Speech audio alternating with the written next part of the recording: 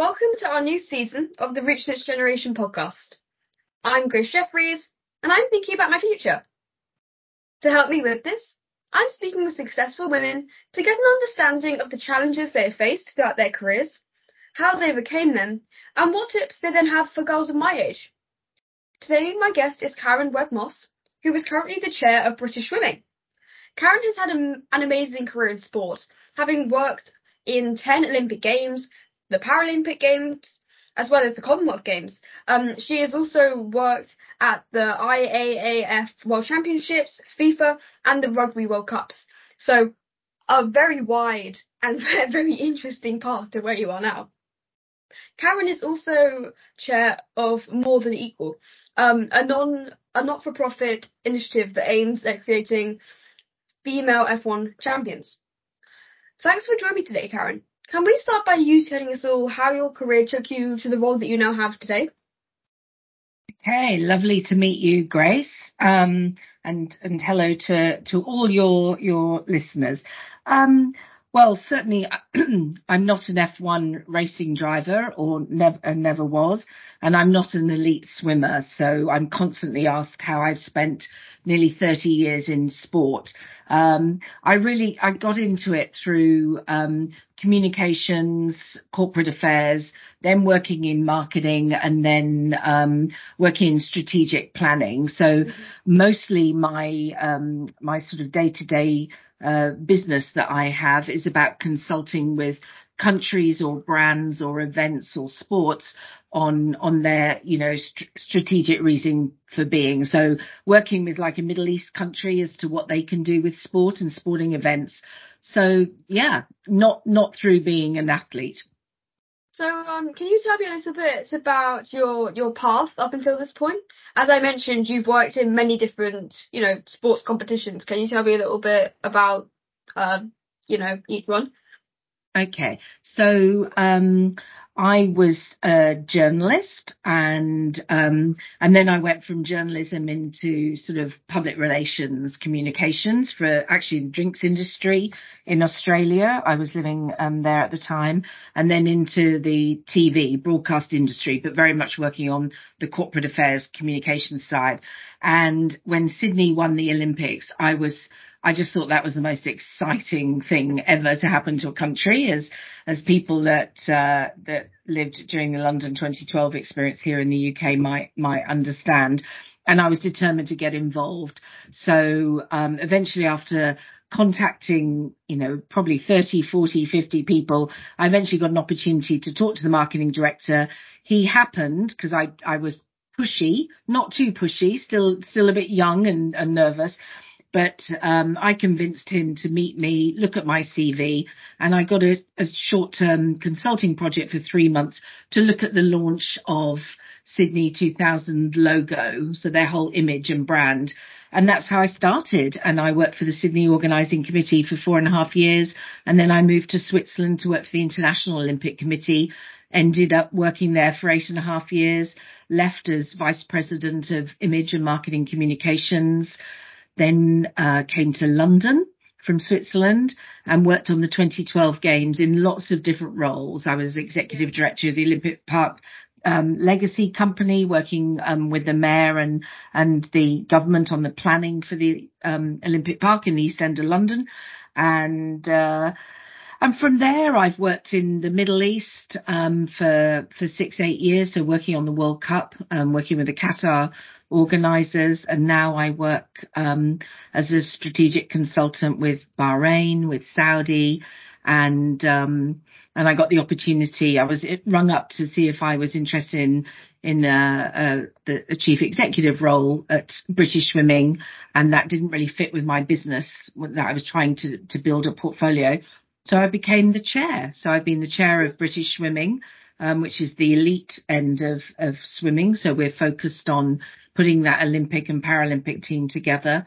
And then out of that profile, I was approached about this new and very exciting and challenging initiative to try and get more girls into motorsport and find an F1 champion who's a female. Wow, you've had such a filled with variety career. I just love how you've pretty much touched on most sports, which I'm sure gives you such a good outlook on all sports. And I think what you're doing now in both, British swimming and creating the, female F1 champions is such a great thing, and definitely something that we need to see more of. I think it's great. Well, we need to inspire young girls and young women. We need to inspire you and show you that there are different, no one can say no. And the founder of More Than Equal, I know you want to talk about that a bit later, but one of the founders is David Coulthard, who's a Formula One 13-time race winner. And the other is an entrepreneur who has two girls and two boys. And he never wanted to be the dad that said that you couldn't. And for too long, motorsport hasn't had enough women entering it, staying in it, working in it. So we need to get girls into sciences and onto the engineering side. But on the track side, we need to get, to show the girls that there's no reason why they can't drive a Formula One car. Definitely. So when you were at school, did you have any idea about what you wanted to do or be, or did that happen perhaps later in life? Yes, it happened later in life. The only thing I was determined that I wanted to do and dreamt of doing was being an actress. and those kind of drama, I studied drama as well, but went to acting school and dropped out. So yeah, wanted to do that for a while. I think those skills come in quite handy in presenting and in any trying to, even if I'm pretending to be confident in a room of strangers when sometimes, you're not. And then, very shortly I wanted to go into journalism, so that I did, a postgraduate in journalism after I went to college. Yeah, so I know that you went to university, you mentioned. So how important do you think it actually is to go to university, especially with all the graduate schemes and apprenticeship schemes that you can definitely find in most companies for young people nowadays? Yeah, I think there's more choice now. I think for me, at the stage when, either, I remember, wanting to act, and my parents said, do your GCSEs, do your A levels, go to college, get a degree, and then you can go to drama school. And by that time, I realized that I wanted to do more and work. I think there's a lot more options, a lot more choices. I think there's a lot of, even if we want to go to college now, we can do more, what they call BTEC, VTECs. You can do more industry and technical studies, and I think there are a lot more graduate and non-graduate, undergraduate schemes and work experience. So I think there's a debate. Personally, I think that obviously, it's a real privilege to have the opportunity to go and study something, whether you want to work into it for 3 or 4 years. But of course, for a lot of people, when the time you finish school, you just really, if you know what you want to do, then you'll go for that. And my daughter, who's studying her A levels as we speak, is trying to decide that now. She knows she wants to go into the film industry, but does she go on a university course, or does she try to get in from the very bottom? So I think they're mixed. I mean, it's a great opportunity, but there's now a lot more choice. Yeah, I agree. So the world is developing a lot, and extremely quickly too. Frankly, it's quite scary. The rate as it's happening. So what do you think work for women may look like in 10 years, or perhaps what do you hope it may look like? That is a great question. If it's scary for you, Grace, imagine what it's like for me, who's been working for 30 years, trying to keep up with trends and changing tech. I think generally what the workplace will look like in 5 years, let alone 10 years, is, as you say, unbelievable. There's so much changing, innovation, tech, virtual reality, AI. We've got huge corporations now that take over and manage so much. I think that can be quite scary.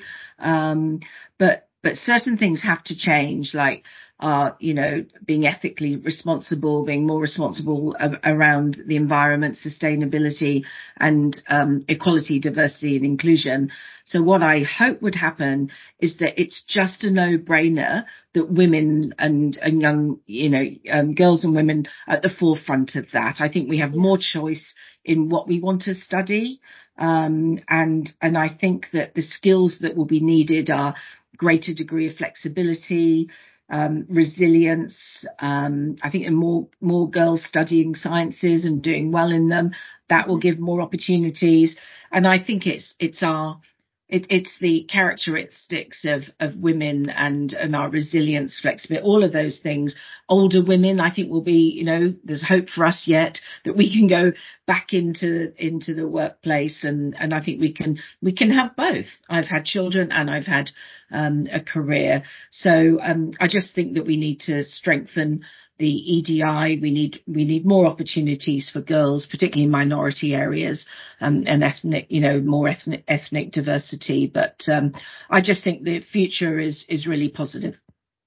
Yeah, I agree. I can definitely imagine a bright future. I mean, you mentioned tech, AI, definitely very advancing very quickly, and I hope that by the time, in 10 years' time, both, tech, work, and also equality will both be moving equally as fast as it rightfully should be. Exactly. And I think, what the studies and the more hands-on practical industry studies that is being done more in schools will just give you, growing up, way more opportunities than we had, right across the board. So as part of our Reach Next Generation summits, we look at diversity and opportunity for young girls from the Black and minority communities. Do you think as a society we are seeing more quality in all areas of your lives, and, especially in sports? In all areas, no. We've got a long way to go. We've got in some, even in, let's say, sports, because obviously that's what I've been working in for the last 30 years. In the boardroom, we've got a hell of a long way to go. We just, I think of British swimming, and we just don't have the inclusiveness that we need to have. And since I've become chair, that is something I'm striving to understand. I mean, as a sport, it's not like athletics on the field of play, where you do see, really mixed race and ethnic backgrounds. We don't have that in swimming, so we have to address that. I'm working closely and trying to understand the issues, working with the Black Swimming Association.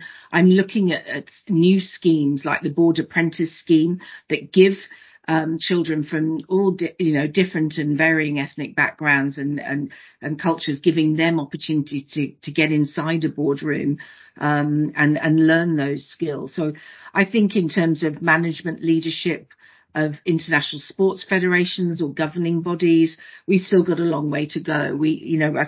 Even the amount of women that are in leadership positions, it's improving, but it's absolutely not where, certainly not 50-50, and certainly not where it needs to be. So no, across, on the field of play, on the track, in some sports, very, very strong. And we just need to, girls need role models. If we say something in More Than Equal, you've got to see what you want to be.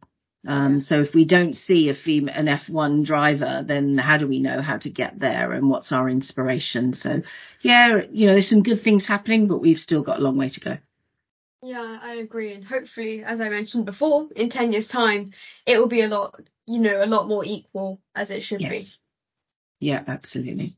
So you just mentioned your work, More Than Equal, and, what you really want to do in that is increase equality in both ethnic minorities and, women equality. Can you tell me a little bit more about your work there, and also, their plans for the future? Okay, so as I said, More Than Equal was founded by David Coulthard. It's quite a personal story for David. He was a very successful F1 driver.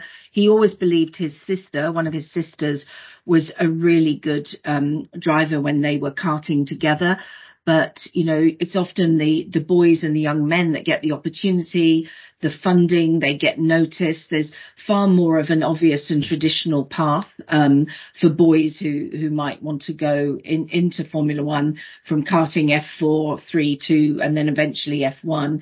And so more than equal is in a nutshell, we don't want to make it easier for women. We want to make it equally as hard. And that means more opportunities.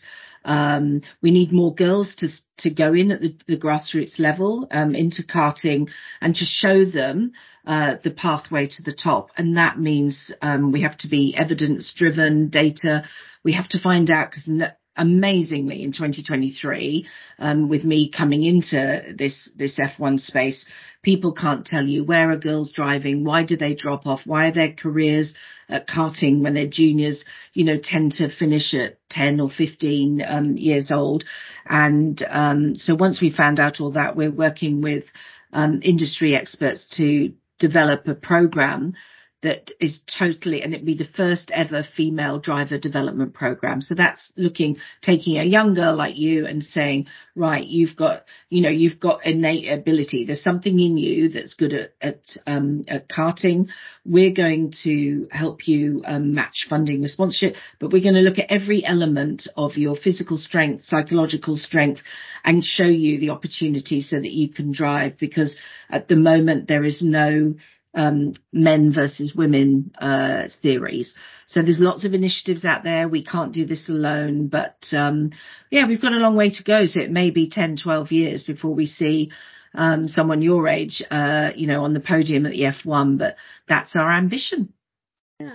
And that program that you're, creating, it sounds great. And I'm sure that many young girls from all areas of life will really benefit from that. As you look at everything that will be covered, and I feel like it will give them kind of an insight into the professional life, which I think they would find really cool, and I even find really cool listening about. Yeah, well, we've, I think, you'd be aware that the, successful series Drive to Survive on Netflix. And even though that's made more girls, even my daughter's watched it with me, more girls interested in Formula One. Our research shows us that they don't know that girls can drive Formula One. You don't know how to get there. You don't know. And F1 is doing a lot to go into schools and universities to talk about opportunities as race engineers or race strategists. So again, that's more girls studying sciences. But the first job we've got to do is to debunk the myths. There's no reason, we do not believe, and nor do the experts working this, that there's any reason why a woman cannot have the physical or mental strength to drive an F1 car. Definitely. So, do you still have any professional or personal ambitions for your life? Still, that makes me sound like a great granny, doesn't it? I guess to keep. Yeah, I do. I mean, a lot of my ambitions around wanting my children to be happy and do what they want to do. The ambition now is, I want to try and improve the sport of swimming, and obviously we've set some goals by UK Sport, and, short term, we need to win medals in Paris. So that motivates me. And obviously with more than equal, I want the F1 industry to listen to us, to listen to our research, and to work together, to work with us. And I'd love to see that in a couple of years that we've already got a few young women on our program and they're learning how to be an F1 driver. So I think it's, generally to still make an impact. So if I'm working with, Abu Dhabi on their sports program because they want to use sport to try and improve the lives of girls and boys in Abu Dhabi, that I'm still making a difference. So that keeps me motivated. Definitely. So if you could spend an hour just chatting to three people, say over a coffee or a tea, to be entirely honest, anything that you really want. Okay. Who would they be and why? That is really good. I glanced, I was running from a meeting to get back to talk to you, and I glanced at this and initially I couldn't think of anyone because there are so many people, but to give you your three, there is a woman driving change in the Middle East who I think is very impressive, and that's a Saudi Princess Rima. And in the space of 3-4 years, women are allowed to drive. We've read about that. Women are allowed to go into shops and try clothes on. I mean, it sounds such a simple thing, but women are being educated in huge numbers. They're allowed to go to university. And Princess Rima is a key force in driving change. I would love to talk to her because not only is she a great, role model, but she's trying to do it in a traditional and religious culture that's been challenging, but they are changing beyond belief. It's so fast. The second one is another woman. She wrote a book called Thrive, and she's called Arianna Huffington of the Huffington Post family. And I loved her book because it was so down to earth. It wasn't just about ambition and hard work and trying to have it all. It was about really thriving. We've got to live and enjoy and love and be passionate and feel passionate. So that's something that struck me. And the other one I'd love to sit down with, and I vaguely met him in passing, but is Lewis Hamilton, because what he achieved from his background and being the first black driver, and the compromises and sacrifices his dad Anthony made, and look at where he's got to, and he's a role model and an idol, but someone that still manages, even though the car's not been right this year with Mercedes, although he came second at the Spanish Grand Prix on Sunday. But I'd love to imagine the pressure there, and for him to still perform at his best, and to still, even though he's been world champion, he still wants to keep doing that. Yeah. So what would you say are your non-negotiables? So just the things that you won't compromise on, in both your personal and, to be honest, your professional life too. Okay. I wouldn't do anything compromise my children and my husband, and my dog, who's 3 today. But no, it's really, and it's tough because when you're a young woman entering a career or working for the company for the first time, you often think you have to adapt, you have to do what they're doing.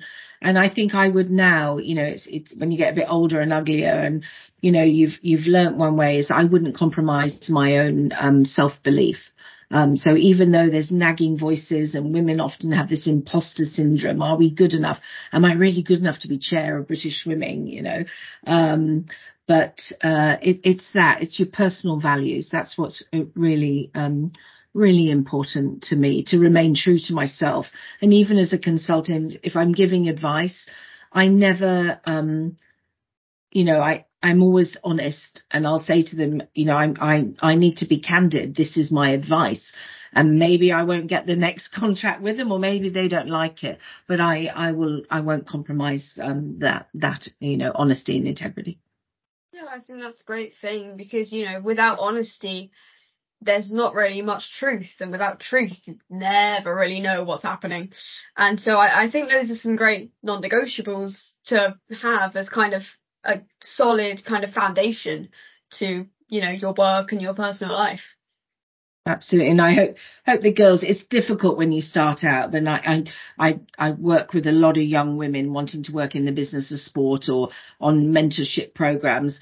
And one of the things, I'm often asked is, if I look back, what advice? And it would be, try to be true to yourself. Don't bend. Of course we have to learn, you have to grow, but don't, if you think inside something's not right, remember that voice. Yeah, I think that's some great advice. So I've really enjoyed chatting with you today, Karen. Thank you so much. And I'm sure everyone listening will now be thinking about some of the choices they're about to make in their own futures and their own careers. So keep listening to the Reach Next Generation podcasts as I talk to many more brilliant women. And more details about us and our upcoming summits are at reachnextgeneration.com. Thank you to our partners and sponsors, Experian, Barclays, Domestic in General, Staffline and the Ardonna Group.